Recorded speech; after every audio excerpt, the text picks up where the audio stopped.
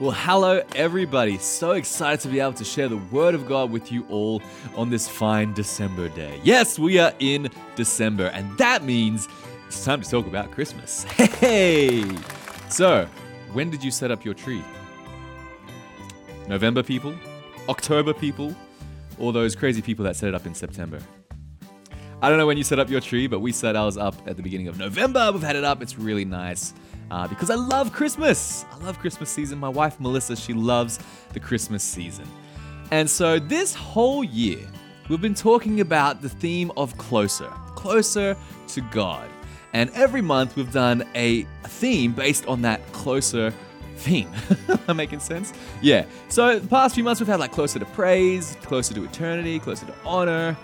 And so this month's theme is a little bit of a twist. Rather than we came close to God, this month's theme is God came close to us.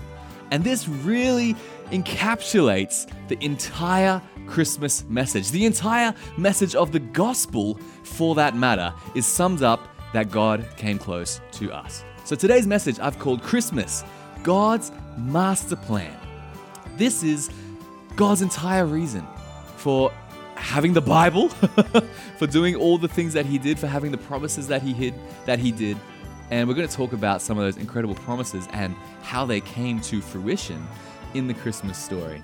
But you know, I love Christmas time. It's such a great time of family, of celebration, of good food, of, at least in Japan, in Tokyo, we have amazing illuminations all around the city. It's just such a great time. And I'm Australian. I grew up in Australia to the age of 9. And in Australia, Christmas is actually summertime. I know, it's weird for us to think about here in the Northern Hemisphere, but for us, some of the Southern Hemisphere folks, we have Christmas in summertime. And so we have Christmas, and then we have the beach. Awesome. And so in Australia, we'd normally celebrate Christmas lunch. And so I remember Christmas Day. It would be Christmas Day and we'd be there and with the cousins at my grandma's house, and we would all wake up super early in the morning and we'd all run to the Christmas tree, and there'll be just like this mountain of Christmas presents under the Christmas tree. And we would all be like fighting each other, trying to find our Christmas present, opening someone else's present, and then them getting mad because I opened their present. And it was always just a big commotion and a whole lot of fun and joy. And so when the parents finally got out of bed, they would come up and they would see us playing with the presents, and they'd be full of joy and we'd be full of joy. And then we would have Christmas cake or Christmas lunch, and it would be so great. And so throughout the years, our family at least has always kept a great tradition of making sure that Christmas is a time of family, a time of gathering together, a time of giving thanks for everything that we have, a time to give and to receive. It's a great, beautiful time of blessing one another. And it all started, and I know you're thinking I'm going to say when Jesus was born, but actually, it all started hundreds of years before that, 600-700 years before Jesus was actually born. We see the seeds of the Christmas story being planted by the master planter, the master storyteller, God. He is the one that makes this incredible story come together. And so the seeds are planted, and we have a couple scriptures in Isaiah. Isaiah chapter 7, verse 14. It says, "Therefore the Lord himself will give you a sign. The virgin will conceive and give birth to a son, and we'll call him Emmanuel." I love this word, Emmanuel. This means God with us, right? The theme that we're talking about, God close to us. Because no matter what we do on our human strength, on our human power, we cannot earn a spot in heaven. We cannot buy our way into eternity. We are helpless in our own human helplessness.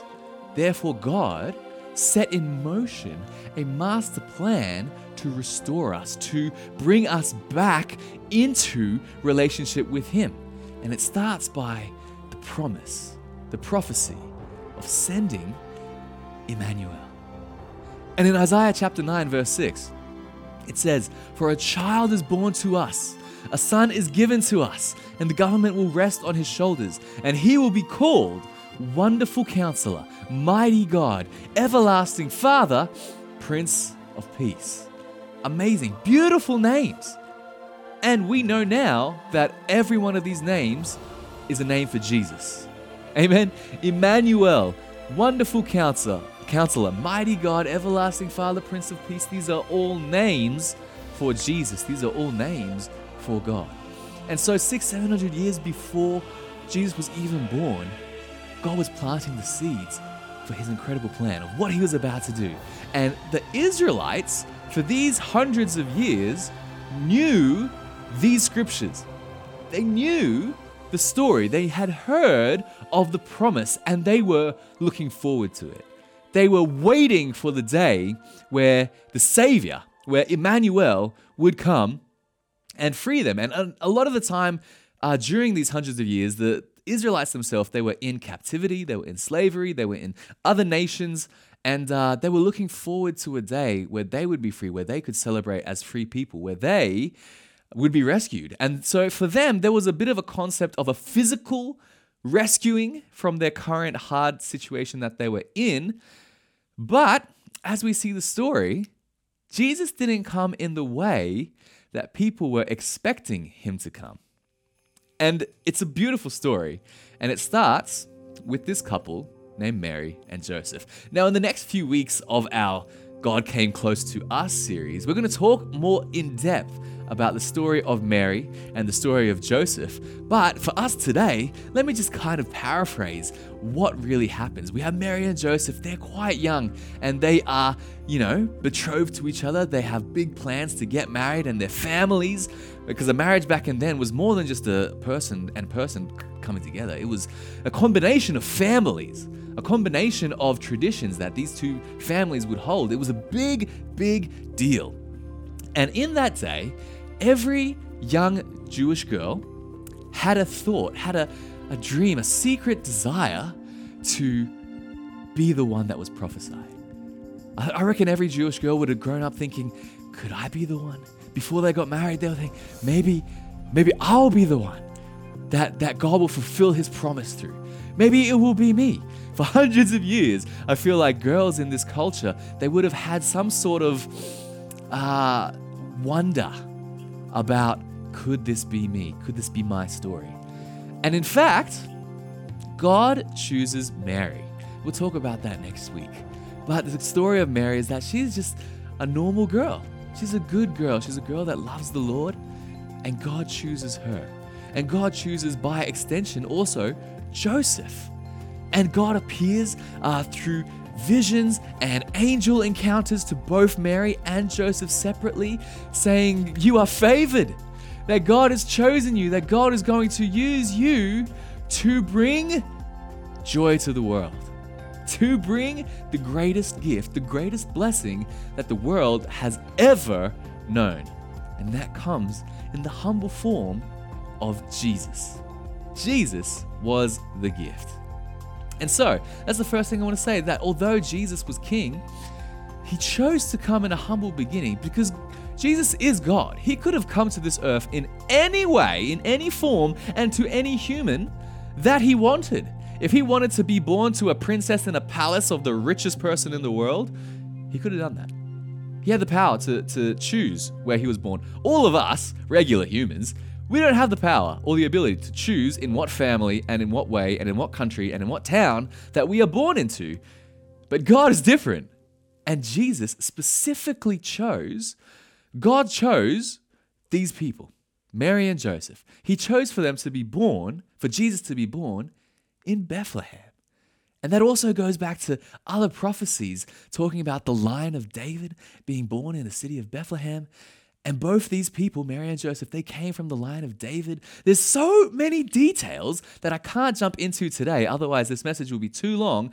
But there's so many details into this story that it proves that God is a mastermind. He has a master plan. He knows everything, and he's chosen everything deliberately and with care, with purpose into every detail. I think that should be encouraging for us as well, for our stories, for our lives, that every detail everything that's happened, all the parts that have made us who we are, the experiences and the people, God has put all these pieces together. He is a master planist. Is that a word? A master planist? Nope, not a word. Made it up. It's going to work. Let's read Luke 2, verse 7.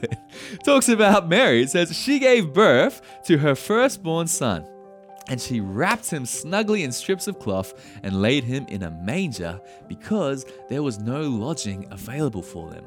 Even this detail was handpicked, handcrafted by God to be a part of the story. That Jesus would not only be born to a humble couple, a humble young couple that probably wasn't that rich, wasn't that well off. Not only that, but you're not going to be born in a hospital, Jesus. You're not going to be born in an inn, in a hotel. You, in fact, will be born in a manger. This is God's master story. It doesn't make sense. And yet it's still all the more beautiful in the way that Jesus came in the humblest of humblest forms. That is how God wanted to write the story. That is how God wanted to show his love for us. That is how God wanted to come to this earth. He came humbly in the form of Jesus being born in a manger surrounded by animals. It's a pretty amazing story. And it just shows that God doesn't see anyone or anything above anyone else. God treats all of us equal. He loves all of us equally. And therefore, he came in the humblest of forms so that we could all have the chance, rich or poor, wherever you live in the world, whatever country, whatever city you live, whatever background we have, Jesus came in the humblest of forms so that we might all have the opportunity to know the gospel, to know Jesus, that he came to this earth for us. And that's the second thing, is that the celebration wasn't just for Mary and Joseph. No, there were other characters that God wanted to add to this canvas that he's painting. You see, out in the field, there were some shepherds. And shepherds, as you might imagine, might not be the richest people in the world. They might not be standing at the top of the social ladder. These guys were regular, average guys. You could even say they were below average. And these guys were out in the fields, tending the flocks, minding their own business, and then boom, angels fill the sky. And then they have an encounter, because I would be pretty scared too if that happened. But in Luke chapter 2, verse 10 to 12, it says, the angel reassured them, don't be afraid. He said, I bring you good news that will bring great joy to all people. Not some people, not the elite people, not the rich people, to all people like the shepherds. The Savior, yes, the Messiah, the Lord, has been born today in Bethlehem, the city of David. When the shepherds hear this, they are filled with joy and they run into town and they start bumping into everybody and telling everybody, the Savior's been born! The Savior's been born! And they run to where the star is above the manger and they find Jesus. And they come in and they humbly come. And Mary and Joseph are there and they're smiling, and the little sheepy and the little cow, they're all smiling as well. And the shepherds come in. And they're just happy to be there. You know? They're just happy to be a part of the story. And God wanted them to be a part of the story. There's also some other characters that joined in the celebration as well.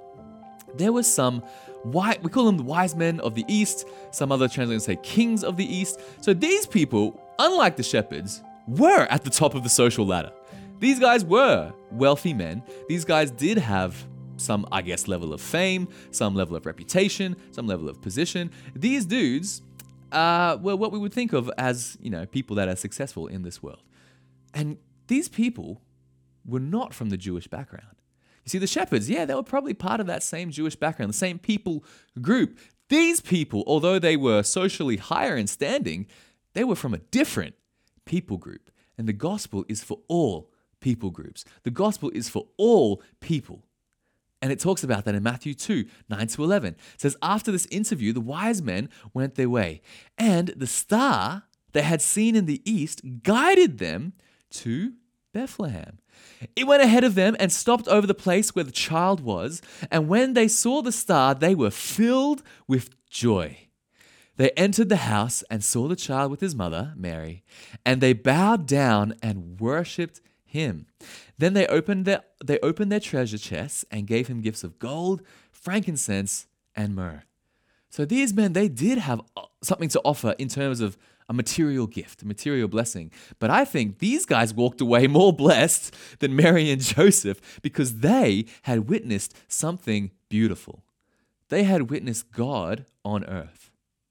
They witnessed the moment that God came close to humanity, and they saw that it was this little baby, this humble, small child. It humbled them. It touched them. They were filled with joy. They bowed down and worshipped him. They were probably used to people, to some degree, worshiping them. They were supposed to be the ones that made it, the top of the ladder, the top of the food chain. And they come to a small town of Bethlehem in a different country, a different nation. They come to a barn full of animals. They see some scrappy shepherds and a young Mary and Joseph and a small baby. And the first thing they do is they bow to the King of Kings. It's a beautiful story. God's detail in all of this, God's master plan, is so amazing. It's so great. I love it so much. I love the Christmas story so much because every detail is thought of. Every part is planned. The gospel is for all people, all countries, all backgrounds, all social standings. This is why Jesus came in this humble beginning that he did, so that the gospel, the good news, the joy may be spread to every single person on earth. This is how it starts, with Jesus being born. And the beautiful thing about Jesus' story is that when he grew up, he went to the cross for you and me. Because there's one great thing that Jesus came, that God came close to us, that we got to see Emmanuel. But there's another thing for us then to actually be able to be close to God. You see, Jesus did that through the cross. The reason that we needed Jesus, we needed a Savior, is because we have a problem called sin. And this problem called sin separates us because it makes us imperfect, and God is perfect. And because we have this imperfection, what is imperfect cannot mix with what is perfect. Therefore, we were separated from God. We were separated from the presence of God, from knowing God. And God wanted to fix that. He wanted to change that. This was his master plan, that he sent Jesus for all people, but he didn't just send them. There was a mission. There was a reason why Jesus was sent. And that was so that we could have a relationship with God through the blood of Jesus. You see, Jesus lived the perfect life, 100% man, 100% God. And he died a terrible death. He died as an innocent man. And he died for us. Jesus says, no one takes my life, I give it freely. See, that was Jesus' mission. That's why he was born on Christmas time, so that he could come to give us his life so that we might find ours. Amen? That we might know Jesus, that we might know God. And Jesus rose again 3 days later. He is not a dead God. He is not a dead man. He is the risen Savior. He is the risen Emmanuel. And when we accept Jesus into our lives, we can be reconciled with God. We can know God. We can have a relationship with God. And we can walk in freedom. We can walk in joy. We can walk in his love. Let me just read a couple last scriptures as I wrap it up today. Romans 5 verse 8. But God demonstrates his own love for us in this: while we were still sinners, Christ died for us. While we were still sinners, God sent Jesus to this earth. While we were still sinners, Jesus was born. While we were still sinners, Christmas was created. You see, we didn't do anything to earn a place in heaven. We didn't do anything to earn or buy our relationship with God. This is part of God's master plan. He knew that. He knew that we are helpless. And so he sent help. John 3:16. For this is how God loved the world. He gave his one and only Son, so that everyone who believes in him will not perish, but have eternal life. Everyone, like the shepherds like the rich men, like the guys that were poor, like the guys from a different nation altogether. For he gave his son so that everyone who believes in him will not perish but have eternal life. This is the good news that we have, guys. This is why we celebrate Christmas. And this is why I believe we have a culture of giving gifts to one another. Like, have you ever thought about that? Like, why do we give gifts at Christmas time? Is it just like a cool thing to do? Why don't we do that at Easter? Right? Why don't we do that at Golden Week for us in Japan? No, Christmas is centered around gifts because God gave us the greatest gift the world has ever known. Jesus, eternal life, salvation in him. The beautiful gift, the beautiful master plan that God has created. I'm really excited for this series, guys. We're going to talk more about the story of Mary next week. We're going to talk more about the story of Joseph the week after that. And then the week after that is Christmas Sunday. Come on. And so I want to encourage anybody, if you're close by to a church location, a campus nearby you, even if it's not that close, why not make an effort for that Christmas Sunday to be with family? Amen? This story is a story about family. And God wants us to be part of his family. He invited the shepherds, he invited the wise men, and he's inviting you to come to his family as well, to be part of the celebration, to be part of the joy in celebrating Christmas, in celebrating Jesus and what he's done for us together. So this Christmas, can I pray for you all together that we would be blessed and that God would do an incredible work in our lives during this Christmas time? Why don't we raise our hands? God, I thank you for this season, for Christmas time, this beautiful, beautiful season. I thank you, God, that you are a master creator, that you have incredible plans. And throughout history, you've been planting seeds, you've been sowing the seams for this incredible painting, this incredible image, this incredible story. And God, I thank you even now, 2023 years later, from Jesus' birth and death, that we are still being joined into that incredible story, even now. God, I pray that during this Christmas season, God, that we would enjoy Christmas, we would celebrate Christmas, we would experience your joy, we would experience your love.